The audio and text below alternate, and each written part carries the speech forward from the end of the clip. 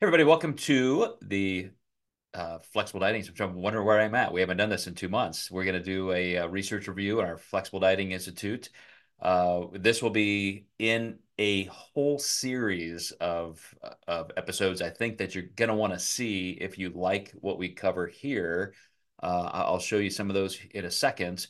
But this one today, if you read my post, is about the flexibility, the dynamics between how our body toggles between using fat sources or lipids and glucose or glycogen. And it really was fascinating to me. I read this paper word for word probably 3 times before I even decided to use it as a research review because there's just so much here. And I wanted to make sure it was all relevant to what anybody here would want to apply it toward.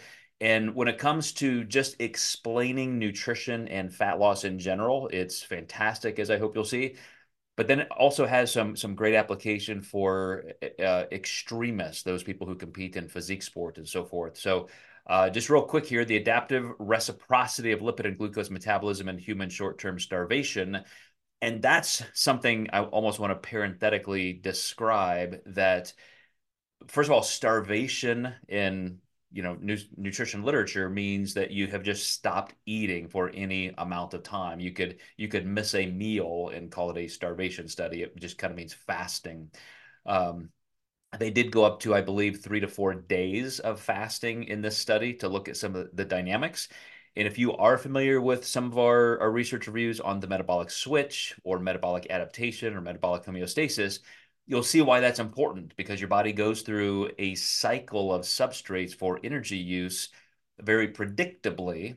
But the variables that we're interested in are is there a speed at which is most appropriate? So when we're going through this calorie deficit, what happens if you alter those macronutrients at all? So we'll kind of combine some of the research we're already familiar with.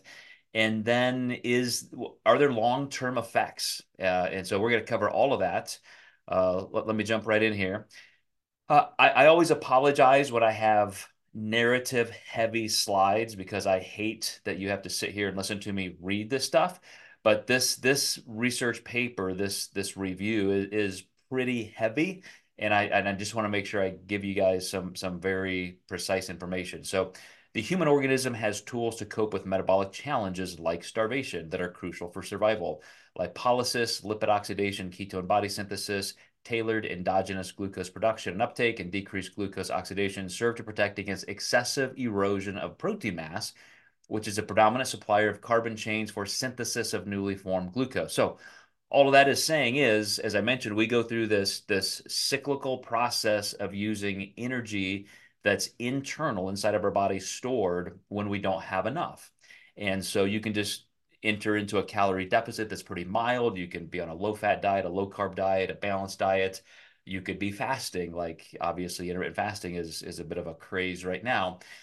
But what the premise, as these researchers are describing here, is that the end result is when you take dieting too far, as in your calories are too low, maybe you're dieting too lean of a body mass, or you are literally fasting, your body will eventually start to dip into lean body mass. So the carbon chains for synthesis of newly formed glucose, gluconeogenesis, the process of primarily using amino acids to turn into glucose.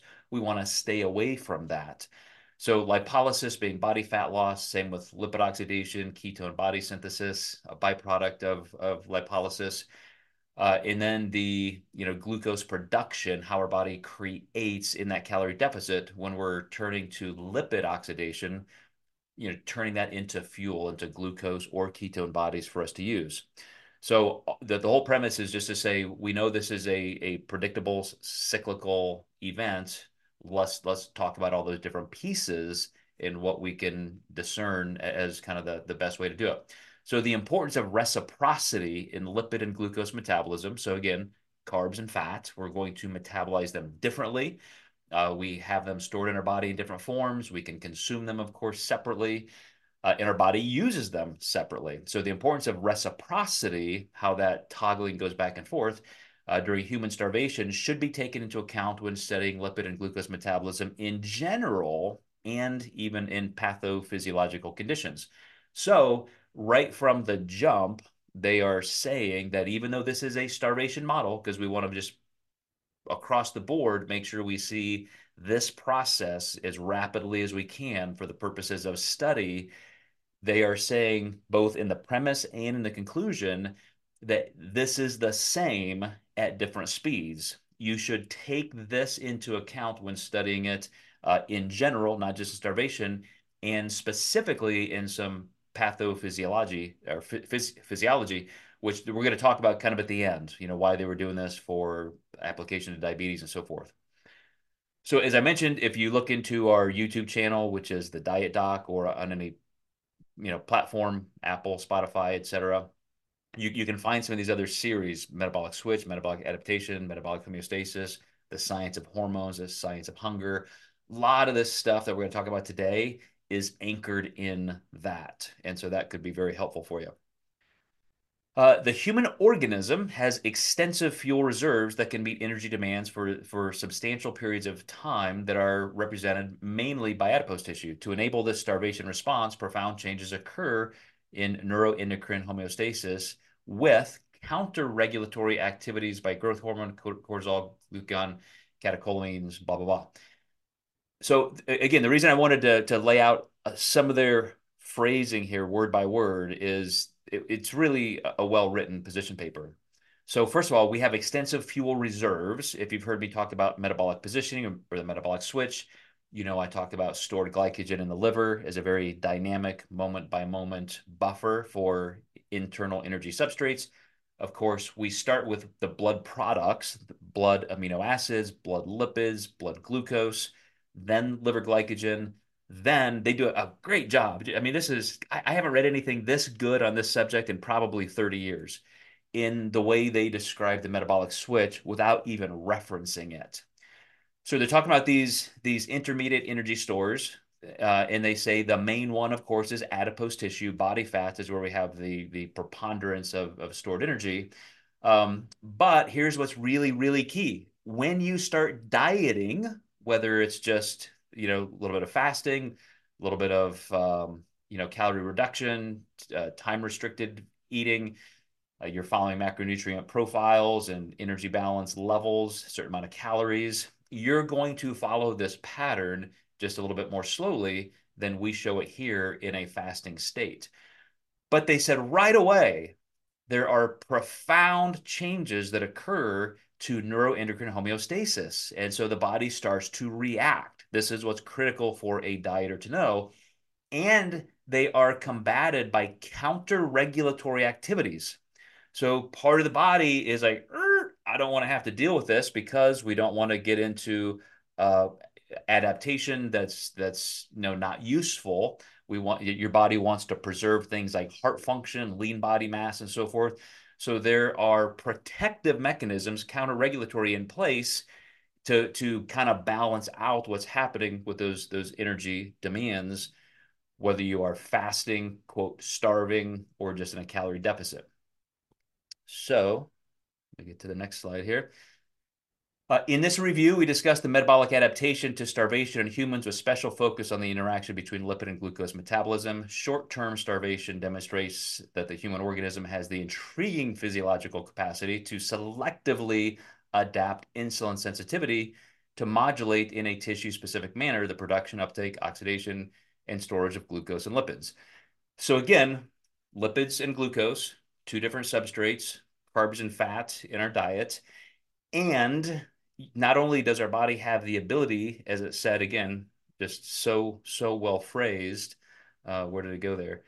Um, selective, selectively adapt insulin sensitivity.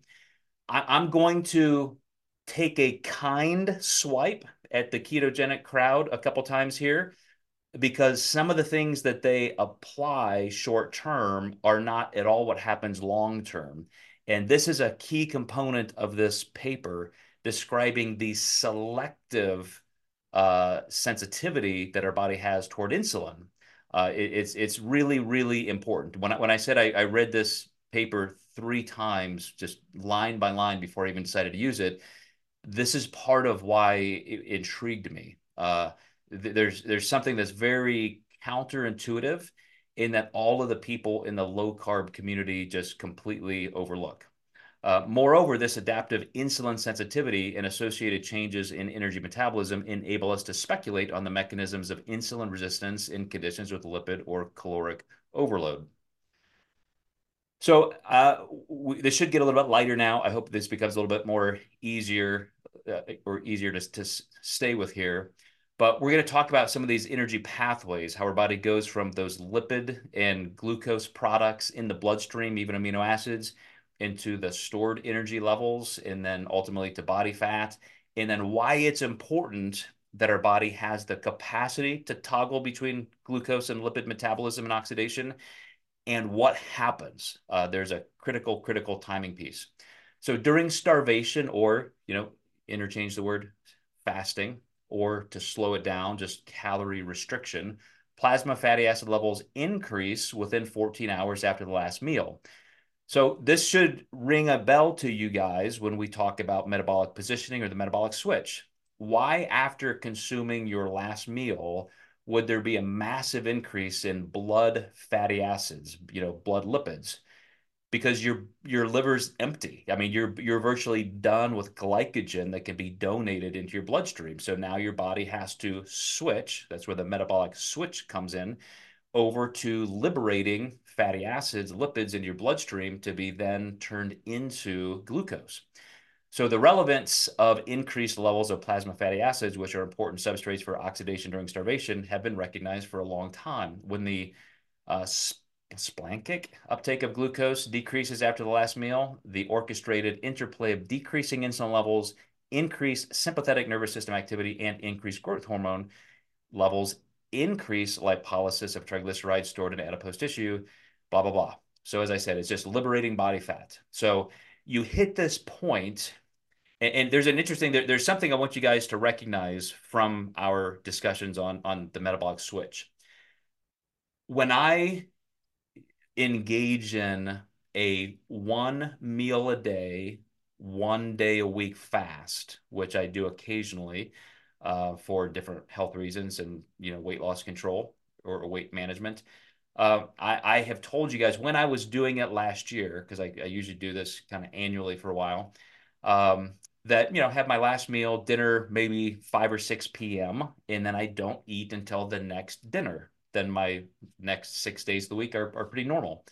And in that type of fasting in the literature, the goal is to get about 25% of your normal daily calories in that one meal. So it's not like you just save up 2,000 calories and eat it in one meal. It's not the time restriction or the inter or intermittent fasting span of time. It's that you also want it to be a decrease in actual calories. But I mentioned that around 10, 11 o'clock in the morning, maybe noon the next day is when I really start to feel it. Like you wake up and anybody can skip breakfast, right? It's like you just skip breakfast, you're fine, you get into the day. By the time you get into, as they described it here, about the 14th hour, those blood products are low and you really start to feel it. It's not those barometric emptiness feelings of your stomach being empty. It's not a hunger pang necessarily that's blood sugar related. It's that your available energy is just low and you feel that. You feel kind of hypoglycemic. That's the metabolic switch. That's what's happening there. So as they're describing it with total fasting, think of the same thing happening even if you're still eating some protein and fat. You're on a ketogenic or low carb diet. You will still feel those things, except that you're putting in a little bit of fat into your diet because it's a ketogenic diet, and you have those calories, so you buffer it, but you still go through this process. And if you are doing more of a balanced diet with carbs, it delays it. And so you may not feel it until the second or third day. I often tell clients that are doing a more balanced, normal carb, low to moderate fat diet, that around the second or third day, depending on how much you train or exercise, you're going to feel kind of a low spot. And that's this. But if you were just totally fasting, it's going to be a little bit more of a punch to the gut, and it's gonna happen pretty rapidly within about 12 to 16 hours. So here's a cool graphic they had, which just shows that at that very beginning stage, so think of the metabolic switch or metabolic positioning, and on the bottom left XY axis corner there, you see post-absorptive, meaning you just consumed a meal. So all of that glucose, gluconeogenesis, all that, like your body's dominantly using available carbs and glucose. As you move hour by hour by hour and you run out of blood sugar and liver glycogen, then you have to start increasing your liberation, your oxidation of lipids, and then you could even start creating ketone bodies and so forth eventually. So again, this particular study was with fasting, but it just slows down if you're doing ketogenic or balanced type dieting. So da, da, da. So fatty acid and glycerol turnovers increase robustly between 18 and 24 hours of starvation slash fasting, and approximately 2 to 3 fold after 3 days of fasting. So again, think of your liver glycogen being empty. That's around the 14 to 18 hour mark. And then you're hitting 24 hours. So now your body's definitely not getting any calories. And so you really start to liberate body fat. That metabolic switch, bam, is happening in that first 24-hour period. With calories, with some carbs, it's softer and it's delayed. That's the only change. So short-term starvation, 84 hours, which I think is what, 3.5 or 4 days. Um, and again, it makes me cringe a little bit when I see that phrase starvation in here. It's a fasting study, but again, research-wise, starvation results in enhancement of adipose tissue responsiveness to epinephrine. This is something I'm going to talk about a little bit later. The catecholine hormones that are more driving, lipolysis during exercise, your body actually becomes more sensitive to those. So a little point that I'll bring up later, when you are in a calorie deficit through either fasting, a ketogenic diet, or a balanced, carb diet, your body is actually even more responsive to using energy, to using fat, liberating fat by those epinephrine, norepinephrine hormones. And that, of course, is because your body, driven by glucagon and the catecholamines, are looking for or sensitive to, as the researchers say here, the need for energy. So as soon as you start moving a little bit, as soon as you start exercising or even non-exercise activity increases, boom, your body is starting to liberate more body fat because in the absence of glucose, that takes longer to convert. And so your body has to be ready for that. So that's an interesting little hack to understand. So recall that the metabolic switch, I think I've gone over this already here in the last few minutes, is not a literal linear switch, but it's gradual. So that chart that I showed you over hours, your body's just increasing its use of lipids, and you even become better and better at it. As insulin sensitivity changes, I think I have this in a slide coming up, you start losing body fat even faster and more effectively. And there is a point in which the ketogenic crowd says, aha, look, for this entire short window of time, all of about a week or so, in a ketogenic diet, your body actually increases in its metabolic output, but then it actually declines. But there's this window, which is part of this transition of the metabolic switch. And it's also part of this sensitization because, as I'll show you in a few minutes, then things actually take a turn for the worse if you're not consuming carbs or you are just consuming too few of calories. So, as I said, you don't have to do this in 3.5 days of fasting or 14 hours of fasting to even start that. You can take a much softer, gentler approach. And that's going to be part of the conclusion of today's chat and today's study. So in addition to decreasing insulin concentrations during progressive starvation slash fasting, there is substantial evidence that lipolysis is less sensitive to inhibition by insulin starvation, thereby enabling increased lipolysis. So right there, we actually kind of accelerate lipolysis. Insulin sensitivity, of course, is occurring because insulin levels are coming down. So it looks like this is a good thing. It looks like, wow, we shouldn't eat carbs. We should keep insulin low. Insulin must be the driving factor. This is where the whole insulin model of obesity came into existence. As you guys may know through some of our discussions, that has completely been upended. The insulin model is still an important part of fat loss and health maintenance, but it is absolutely not. Matter of fact, it's almost antithetical to the energy balance model, which we now know to be true. So let's uh, let's continue. I'll show you over the next couple slides here. Um, let me so insulin tolerance tests after 67 hours of starvation show less absolute suppression of fatty acid levels compared with an overnight fast. Even oral glucose tolerance tests after 6 days of starvation are unable to lower plasma fatty acids to the same absolute level as seen after an overnight fast. So after a while, 6 days of fasting, we become less responsive to fatty acid loss. And as you'll see here, I think it's the next sentence, this is also true in a more physiological setting. Meal-induced insulin secretion after 72 hours of starvation or 3 days of fasting does not suppress fatty acid to post-absorptive levels. In accord with this, clamp studies employing low insulin rates show that the lipolytic rates after 84 hours of starvation are higher compared with a post-absorptive state or right after you eat.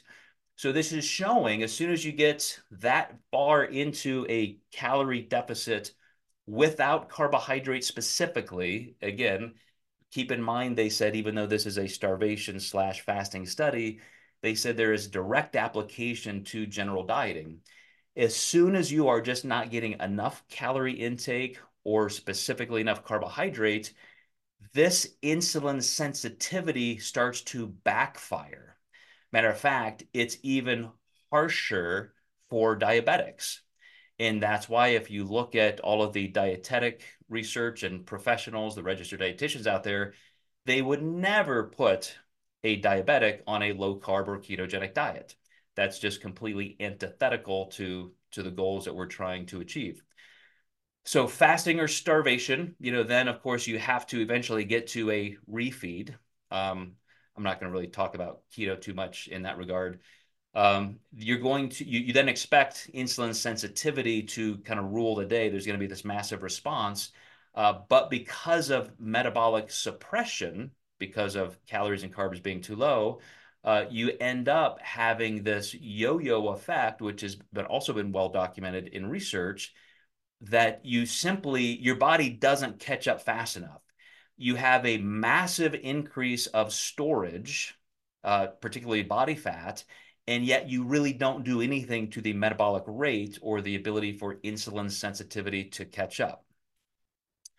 So, moreover, there is some time delay to restore insulin sensitivity of lipolysis to post-absorptive levels upon meal ingestion. This delay is seen in virtually all other adaptations to starvation as well, which we will show later.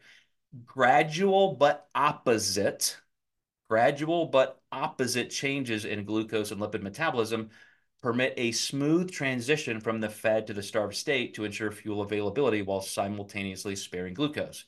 Sparing glucose is also how you spare lean body mass, as they're describing. So glucose metabolism has also been studied extensively using tracer methodology and imaging studies. The changes in glucoregulatory hormones during starvation enable maintenance of a low rate of glucose production. Notably, falling insulin levels lead to diminished activation of the insulin receptor IR, which deactivates the downstream insulin receptor substrates 1 and 2, protein kinase. This stimulates glycogenolysis and gluconeogenesis while halting de novo lipogenesis. So we know that when you introduce carbs, you halt lipogenesis. No, I'm sorry, when you're dieting, you're not going to create body fat. But as I said, that glycogen is the critical middle step. So you have the insulin sensitivity happening, and then of course you're getting lipolysis. That's just part of that teeter-totter of the metabolic switch. But in a healthy diet, there is that gradual transition.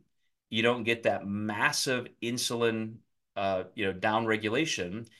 And when you just do keto, because you have some calories and at least protein, and your body, part of ketosis is gluconeogenesis using amino acids as glucose as a buffer. That's a next step in severity. And then, of course, starvation and fasting does that in a much more rapid sense. So keying in on what they said about gradual and consistent in insulin stimulated circumstances, so somebody has just been fed, they've eaten, glucose disposal occurs mainly in skeletal muscle and is mediated via the insulin signaling cascade. So part of what I thought was fascinating about this is they did an entire section on exercise induced metabolism in a starved state, or as they said, you could apply this to just a chronic calorie deficit. And they found that I'm not going to go into that. I didn't put much into this because I thought it was just beyond what we're going to talk about today. That glycogen levels in skeletal muscle, this was interesting to me, actually maintain very, very well even during fasting. And when I explain metabolic positioning and the metabolic switch to people, you may recall I talk about liver glycogen being very dynamic. Your body, that's how your body's keeping blood sugar up. But you don't, I usually use the phrase donate. You don't donate glucose, glycogen into the bloodstream from muscle tissue. You have to work it. You have to use that muscle tissue, use that glucose. Then your body either replenishes it, or if you are in a depleted state, a low calorie, low carb state, you don't replete it. And so any of us who have dieted understands you feel lethargic. You go in there to do a set of bicep curls or squats. You don't feel as strong. You don't feel as energetic. You don't feel that blood flow in the muscle. And we all typically reflexively say, well, yeah, I'm carb depleted. I don't have enough glycogen in the muscle. Actually, your body does preferentially protect that. And we do maintain a pretty good level of skeletal muscle glycogen, even if we have to, in a gluconeogenesis way, create it to store. So what's interesting there is even in a calorie deficit, your body's really trying hard to protect muscle loss. So you don't really have to fear that.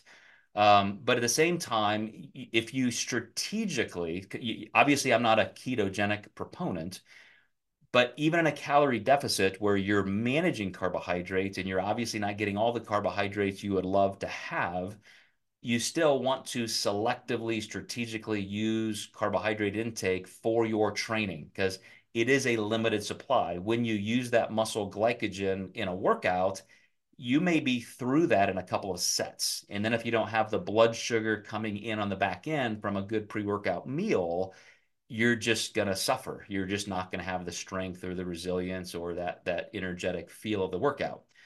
But your body does like to, again, preferentially protect it. It's just a very limited supply in workout terms.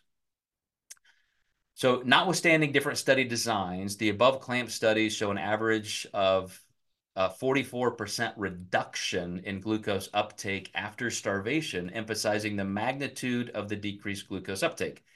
Moreover, particular studies they showed that 48 hours of refeeding, takes 48 hours of refeeding to reverse these adaptive changes in glucose metabolism. So this is almost the whole ball game. This is a really important part of this review. Uh, Even when you start reintroducing food, like a lot of us like to have a calorie increase as coaches in somebody's diets. Some of the research on diet breaks now have become important to help people understand that maybe sometimes a calorie increase is best served not in just one meal, but maybe through the course of a day or even a 2-day kind of diet break. And this particular study, which if I remember the first slide, I think this was in 2015 or something, maybe even a little bit earlier. It really takes up to 48 hours of maintenance eating for you to truly even start to actualize. And so another thing I've always talked about, and if you guys watch Contest Prep University, when we're describing the peaking process leading up to a contest, you'll hear often that myself, Austin, or Adam will say, well, since it takes about 48 hours to fully assimilate glycogen, since it takes 48 hours to, seat that glucose into muscle fiber. And this again is confirmation. This review, literature review, shows that it takes 48 hours to reverse those adaptive changes. Again, what's important when you go back to people who try to diet on too low of calories, or they're consuming just a ketogenic zero carb diet, every person doing that is going to binge at some point. They just will.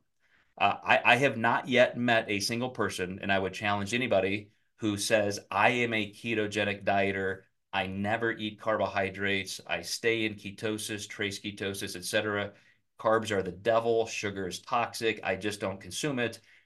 That person binges and they don't want to admit it, but there is no way that they just don't unless there's a true medical reason, intrinsic value. But I still have not run into anybody.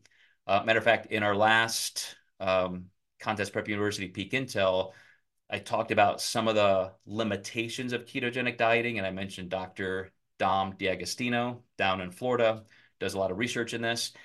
And in their latest studies, because he is somebody who lives this ketogenic lifestyle, he's lost tons of muscle over the years. He doesn't care. He's committed to it. But he has even stretched to the point where he says, I know what I need to consume to stay in the level of ketosis I want. And it's not that I'm zero carbohydrates. It's just that I know what carb sources I can eat. I know the context. I know the amount. I know what I can eat to stay there. And it's not zero. And they've even started doing research with epilepsy and some of the other conditions that can be helpful or important, for a ketogenic diet. Kids with traumatic brain surgery or brain seizures and so forth. And some of their newest research, again, shows, probably based on metabolic capacity, that people can have all kinds of varying levels of carbohydrate intake before they trigger seizures or have any kind of a medical complication. So again, it's not that you can't have them, it's dose dependent. And that becomes incredibly important, knowing your physiology, because if you're going to try to ascribe to a certain type of eating for health reasons that you believe are there, that it's not always just black or white. So, note that insulin resistance, not sensitivity, massive change. Starvation decreases insulin signaling. So there is a point in time where your body is in that literal starvation mode where you're losing the benefits, you're unduly suppressing your metabolism, and that insulin sensitivity will actually bite you in the butt. So moreover, liver and muscle glycogen kinetics differ essentially since the liver shows obligatory loss of glycogen, whereas muscle glycogen content does not decrease and may even increase during starvation.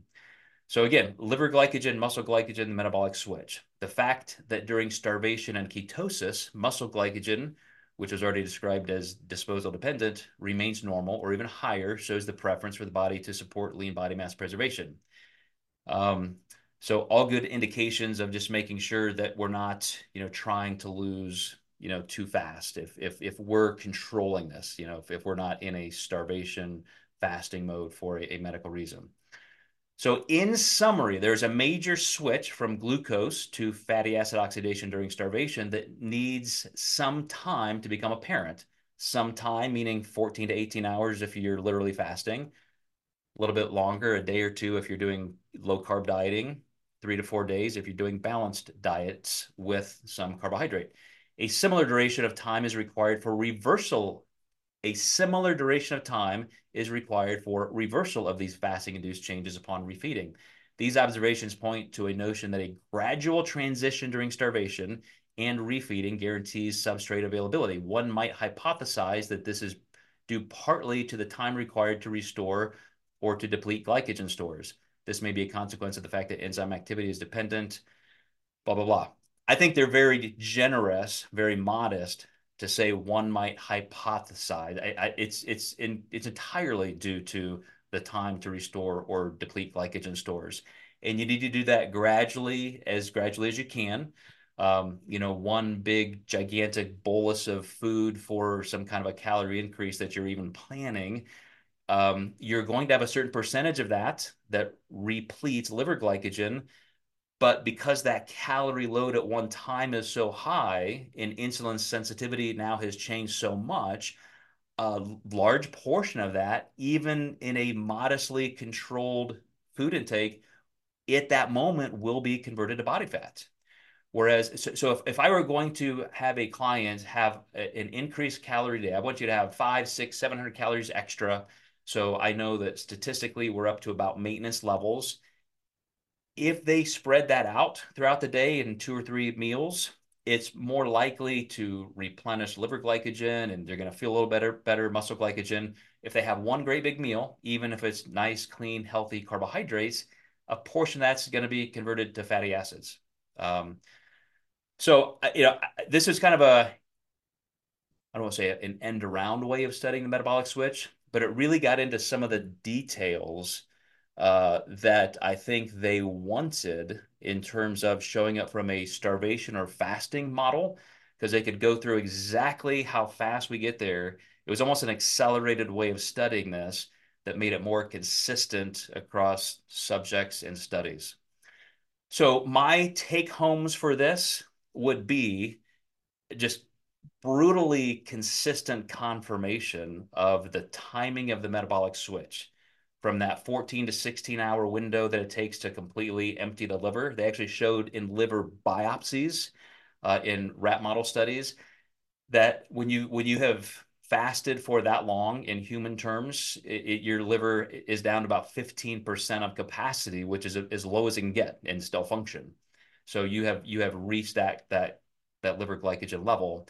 And then depending on the speed of your workouts, how much you work out, frequency, and so forth, that's when you're going to deplete muscle glycogen.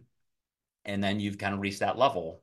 But again, uh, I think that the most important message here is that all of these things that can happen in both a positive and a negative way, all of the negatives can be tamped down and avoided if you're just not starving, literally, fasting, or just too low of a calorie intake, and you're still including some carbohydrates. So your insulin sensitivity doesn't go that far down. I didn't want to get into a lot of the pathophysiology, but when they were talking about diabetes and diabetic patients, it's very apparent that the insulin model of obesity and so forth is just wrong, and that was part of their reasons for studying this. But let's chat about it. I know that was a little bit of a technical topic, but anybody have any thoughts or questions?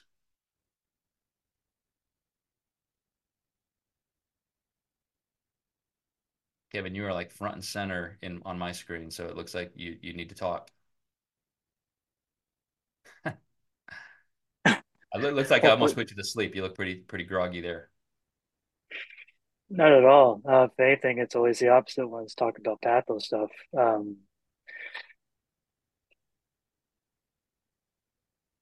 I can't really, I really don't have much to say other than it's always, to me, learning about this or reinforcing metabolic switch is like learning about adrenergic, cholinergic receptor sites. I do it every 6 months because it's so fundamental to understanding about basic in that context, anatomy and medical medicines. In this context of dieting, it's just so necessary to reinforce these concepts because it's fundamentally critical to understand what's going on and is tangible so you can see how your food can have an impact and therefore make those better decisions if that's the case, or at least weigh out, is this my best decision right now, and go from there. So that's my, and it's just best time, start of the year, etc., to bring this back in. But that's the biggest thing that I take away from talking about metabolic switch every time. I agree. And this particular review, as I mentioned a minute ago, was just so dogmatically concrete with those time frames. And it was also a great review for me to recall that terminology switch is best applied to the fact that biology is usually threshold based. And so you can be kind of monkeying around and here's what I'm doing for a diet and this and this and this. But until you really create that need for a switch in your body's substrates, because you could be kind of like low carb here, low calorie here, but then a higher meal here. You don't eat for 6 hours, then you eat 2,000 calories at one meal.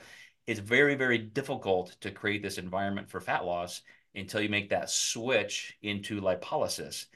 And then the good parts of what we talked about today take over and make lipolysis faster and more efficient. Your body gets better at losing body fat.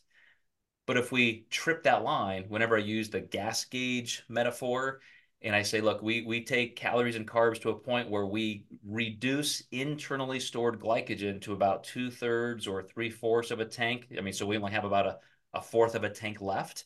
That way, between meals, we're getting close to empty, and then we refill a little bit, close to empty, refill a little bit. The first question I always get is, well, then why not just take carbs all the way out? Why not just go to zero? Why not just go to empty? Well, then you get all the negative parts of this, which is oversensitivity to insulin and protection by going into what people call the quote starvation mode. So I agree. I just love seeing this in such concrete terms. It's like an action potential. Yeah, You exactly. you need to cross that threshold initially, delicately, and then hopefully maintain there consistently and keep the benefits going, if you will. Mhm. Any thoughts on your end, Dr. Souders? Just I'm trying to kind of wrap my head a little bit around how this would work in the intermittent fasting scenarios, just because out of curiosity, the way these time frames are. So like the classic is the 16/8. Um, and that doesn't really seem to be a big problem in this context. Because you're not going to have um such a long period, but like if you've got someone who's maybe doing, let's say 12 and 12, right? Or one meal a day or something, how is I'm trying to wrap my head about how is this going to work with the insulin signaling? I mean, clearly you're going to be depleting your your glycogen stores, right? So let's say you've got 20 hours where you're fasting and for when you eat. And I'm just putting it out there because I want it to be like extreme enough to contrast with say 16/8. So let's say somebody's doing like the OMAD or the 20/4. So if you get to 20 hours, um, you're in quote unquote starvation. Am I correct in that? So when you refeed, and of course you're going to put all your calories in that really small window. So that is more likely to be increasing fat storage when you eat that. But at the same time, it's also, if you're working out, it looks like there's a preference to restore the skeletal muscle glycogen too. So I was trying to wrap my head around this in terms of if people are eating a sufficient amount of food and a balanced mix of carbohydrates, what is that going to look like between the skeletal muscle replenishment versus the fat storage? I know that a lot of people use intermittent fasting as a tool for weight loss, and I'm just curious, looking at this paper, is there a time frame that might be quote unquote optimized for that That's pattern? exactly it. The whole thing comes down to timing. And I'll tell you what we know and what we don't know. So very current research has shown that the energy, balance model holds up, and that whether you're doing 16/8 as a fasting window or 12/12 or not at all, just the same amount of calories whenever you want, zero difference in fat loss. It's all energy balance, not to do with insulin signaling. But in the long term, if you keep doing like a 24 or a one meal a day type fast, then you are definitely going to be storing a little bit more body fat because think of the person who is eating 4 or 5 meals a day, small meals.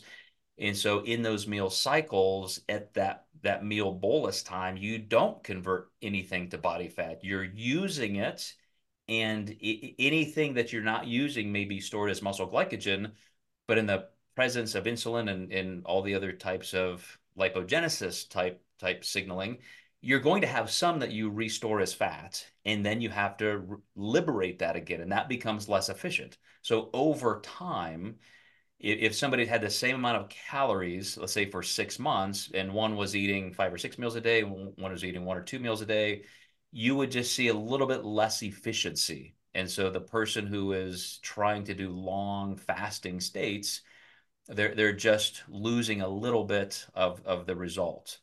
But I think what we don't know is exactly what that would be. They just haven't done studies to go that far out. So a lot of the things that we do is this kind of speculation on the physiology, and that's why people got the insulin model so wrong. On paper, it looks obvious. Like, yes, insulin is the devil. Like, this is the problem. This is it. It all tracks. Here are the pathways. Problem is, in mechanistic studies, it doesn't happen that way because of all of Right. these homeostatic adaptive changes.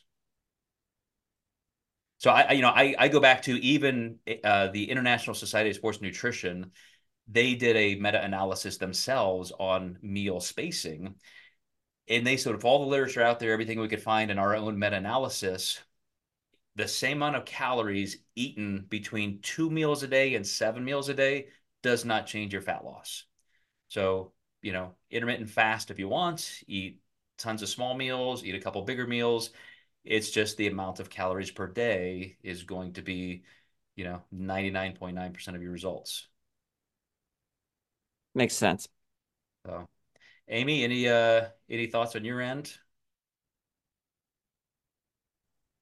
But I always kind of get off on a tangent with intermittent fasting just because there are so many other things to consider hormonally speaking, especially for menstruating age women. A lot of patients will ask us about intermittent fasting, and I typically really discourage anyone who is still menstruating and wants to continue menstruating to even consider intermittent fasting for longer than like a 12-12, because some women, their bodies will immediately respond hormonally to that like lack of a feeding window essentially, and really have some negative hormonal side effects. So I think that's something people don't necessarily think about when they read, studies about a specific diet having a specific outcome, that like that's in a very finite period, that those studies are usually rather short. And like that accumulative effect of like stress on the body, if you're doing one of these really extreme forms of dieting, like you mentioned, can lead to just extreme binging and non-compliance, but also could have other cascading effects on the way the body functions overall.